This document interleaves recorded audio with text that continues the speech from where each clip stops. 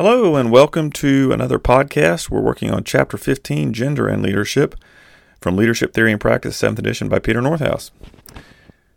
So in this, final podcast for the course, we're going to talk about gender and leadership, specifically talking about females in leadership positions and things like the glass ceiling or glass labyrinth or whatever other term you think maybe fits better.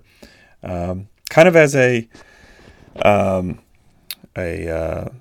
opening to this and a disclaimer. As a male, it's difficult for me in many ways to fully appreciate or understand the challenges that females face acquiring leadership positions in both the private sector, the public sector, in military. So most of what I'm going to do here in this podcast is just going to kind of give you an overview of the chapter and talk about some of the research findings we've seen of late that kind of point to where we are in terms of equality in leadership with respect to gender. I make no attempts to fully appreciate the challenges women face because as a man, I just can't. It's something that I'm blind to in many ways. So anyway, with that said, I want to jump in here and talk a little bit about gender and leadership. So historically, if you go back, you remember we talked about trait theory early on in the term.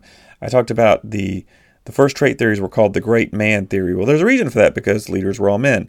So times have definitely changed, and there is an interest in females leadership and women in leadership, and that there's research on that that's ongoing.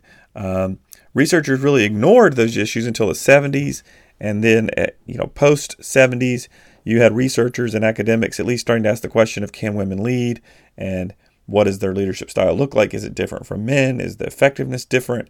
Those questions started to be asked, which, now that's coming from the academic side of the house. That doesn't mean that popular culture was yet really catching on to that, and business was catching on to that. But in academic circles, anyway, it was becoming a topic of conversation.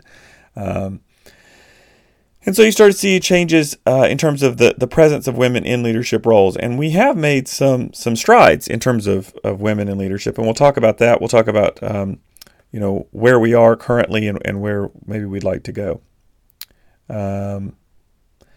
So the biggest challenge you're seeing now, and for a while, you've heard the glass ceiling.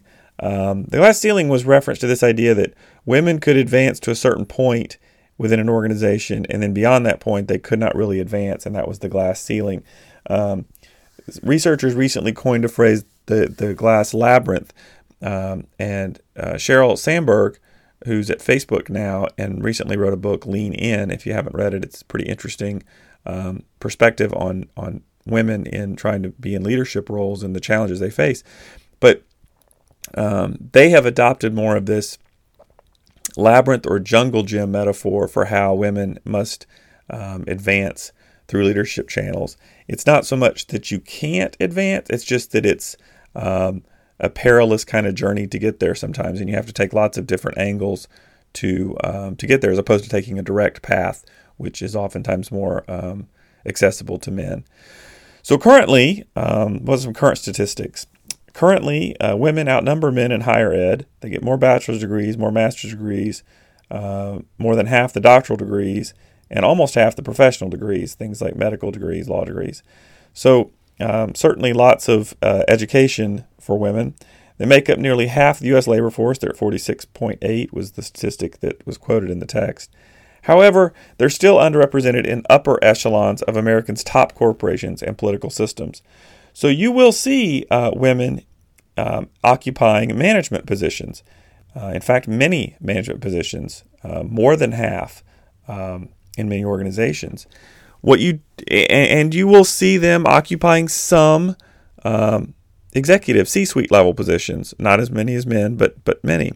What you won't see is many women in C-suite positions, CEO positions, top management positions at things like Fortune 500 companies. So in the elite leadership roles, you still see very few women in those roles. And they give you some statistics here, represent only 4% of Fortune 500 CEOs. Also, in the political arena, if you compare, if you figure half of the population is female, that is not represented in your political officials, right? Your elected officials. 99 of the 535 seats in the Congress are held by women, which is only 18.5%. 20% of your Senate, just over 18% of your House. When you start breaking it down further into minority status, women of color occupy only 30 seats in the Congress. So anyway, you're seeing fewer women in the political arena as well. Also in military, high-ranking U.S. Women military officers under 7%, so very few officers in military. It's a global phenomenon in terms of there being fewer women in leadership roles. Most of this research, though, is all done in the U.S. And so at the end of this, one of the criticisms of this research, which we'll talk about, is it's very difficult to generalize across cultures because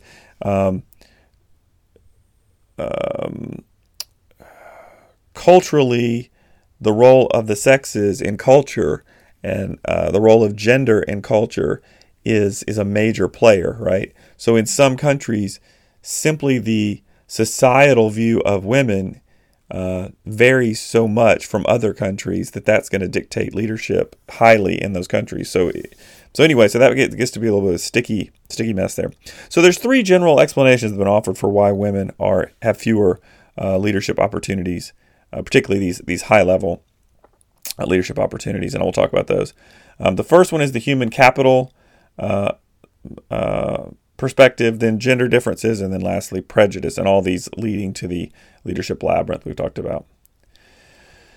So the human capital focuses on the idea that maybe there's a pipeline problem.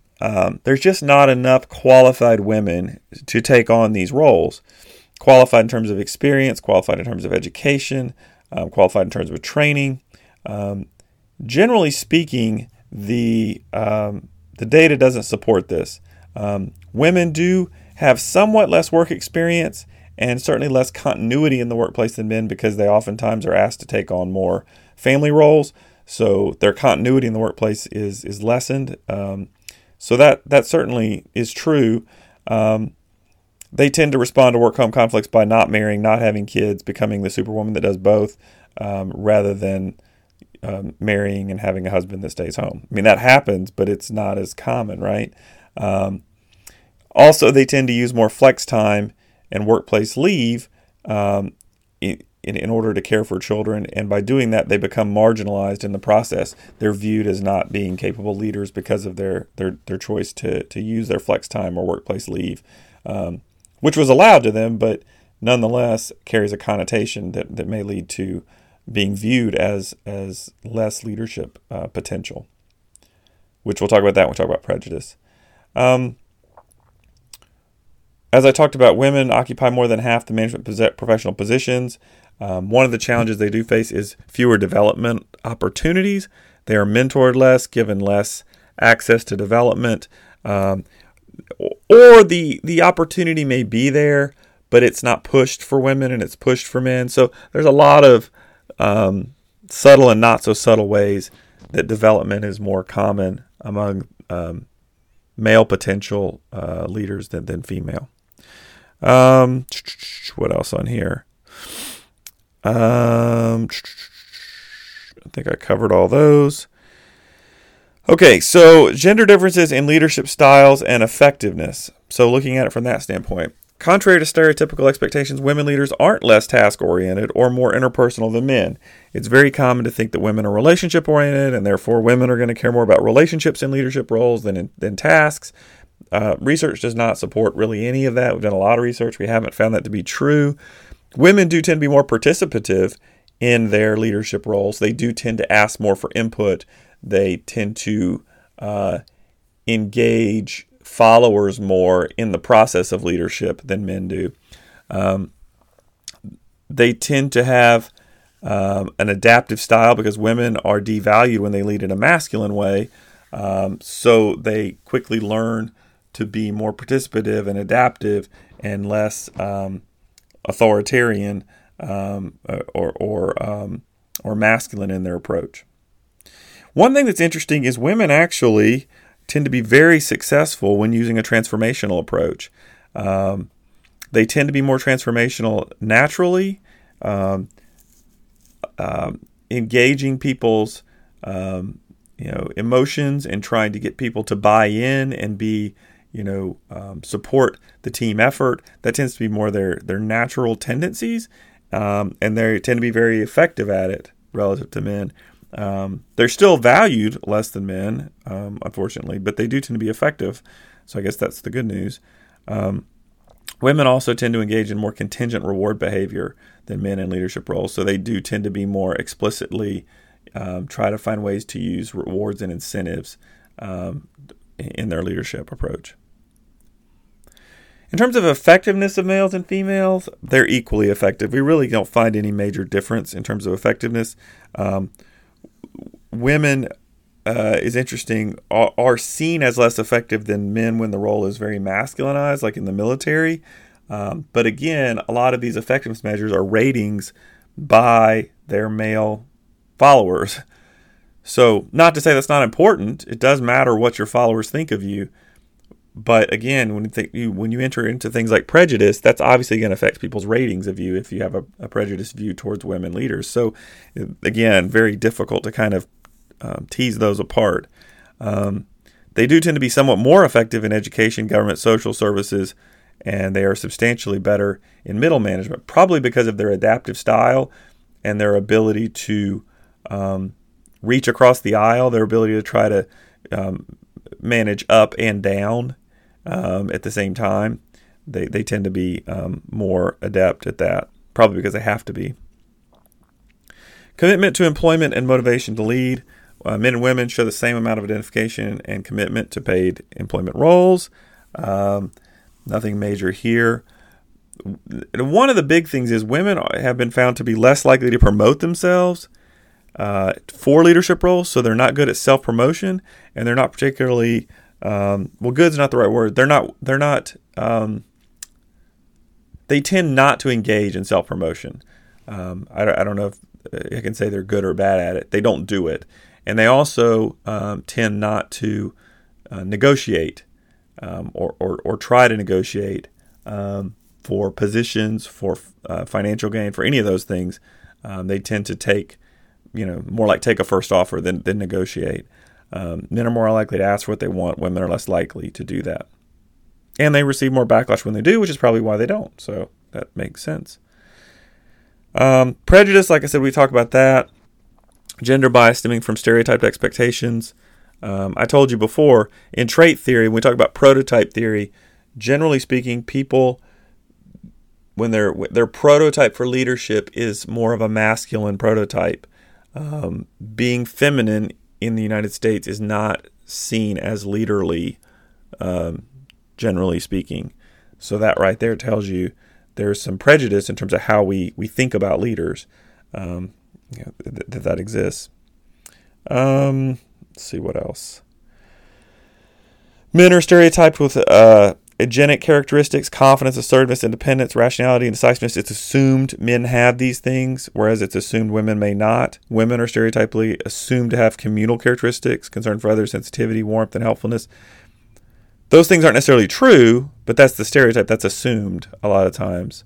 And those assumptions can go a long way in determining the opportunities that you receive. These gender stereotypes do explain some findings.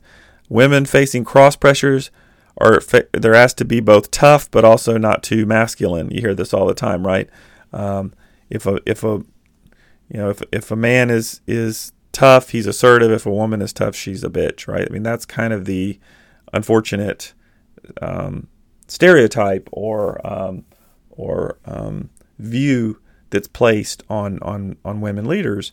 It's difficult because you do have to be tough, because if you're not tough, then you're seen as too soft, and so you can't be a leader. But if you're too hard, then you're not viewed as you're viewed unfavorably if you're a woman. So it's a catch-22. Penalties for women who violate gender stereotypes.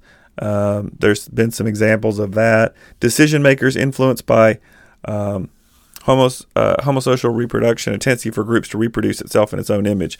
Male leaders tend to choose male successors, right? When you're choosing your number two person who's going to be your successor, oftentimes we pick someone who is like us and like us in many ways, our personality, our values, and our gender, oftentimes.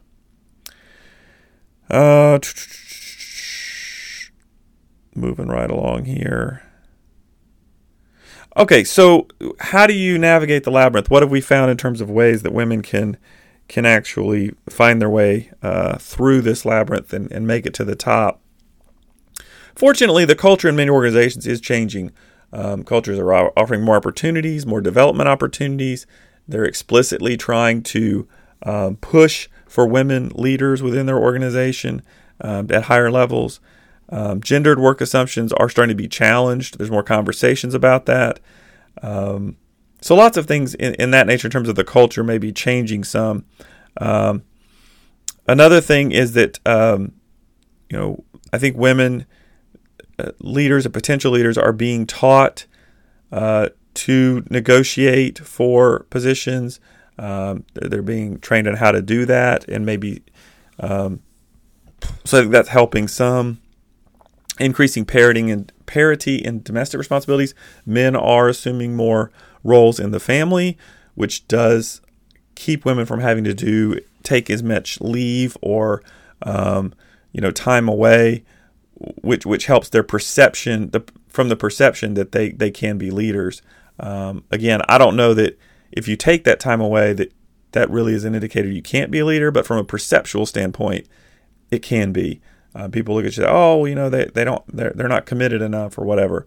So as men take on more roles in the household and in the family, it does free women up to be a little more continually engaged in their work and workplace. Another thing that's big is women's forays into entrepreneurship. A lot of women are starting their own businesses. That's starting more and more women-led companies. And that's one way to make sure you get to the top of the company is to start it yourself, right? So you don't have to worry about navigating that labyrinth if you start the company. So that's one way you're starting to see a rise of female leaders. Women are starting to embrace transformation leadership because that is one of the leadership approaches I told you that they're naturally inclined towards, and also that they are not judged as harshly for. So, embracing that transformational style allows them to be more assertive without losing femininity in some ways. So, like I said, there's strengths and weaknesses to the research that's been done on gender. I think just the fact that it's being researched is helpful because it brings it into the conversation more. And I think that's a big part anytime you want to try to break down bias and stereotype is to have more conversations about it. Like I said, one of the major criticisms is that across cultures and countries, these studies tend to break down because it really does depend heavily on a societal view of women in terms of how leadership is portrayed. So that's something to consider. I think that's about it. If you haven't read the chapter, make sure you take a look at that. I think it's really interesting, a lot of the statistics you may not be aware of. So take a look, and I hope you enjoyed our discussion on gender and leadership. Thanks.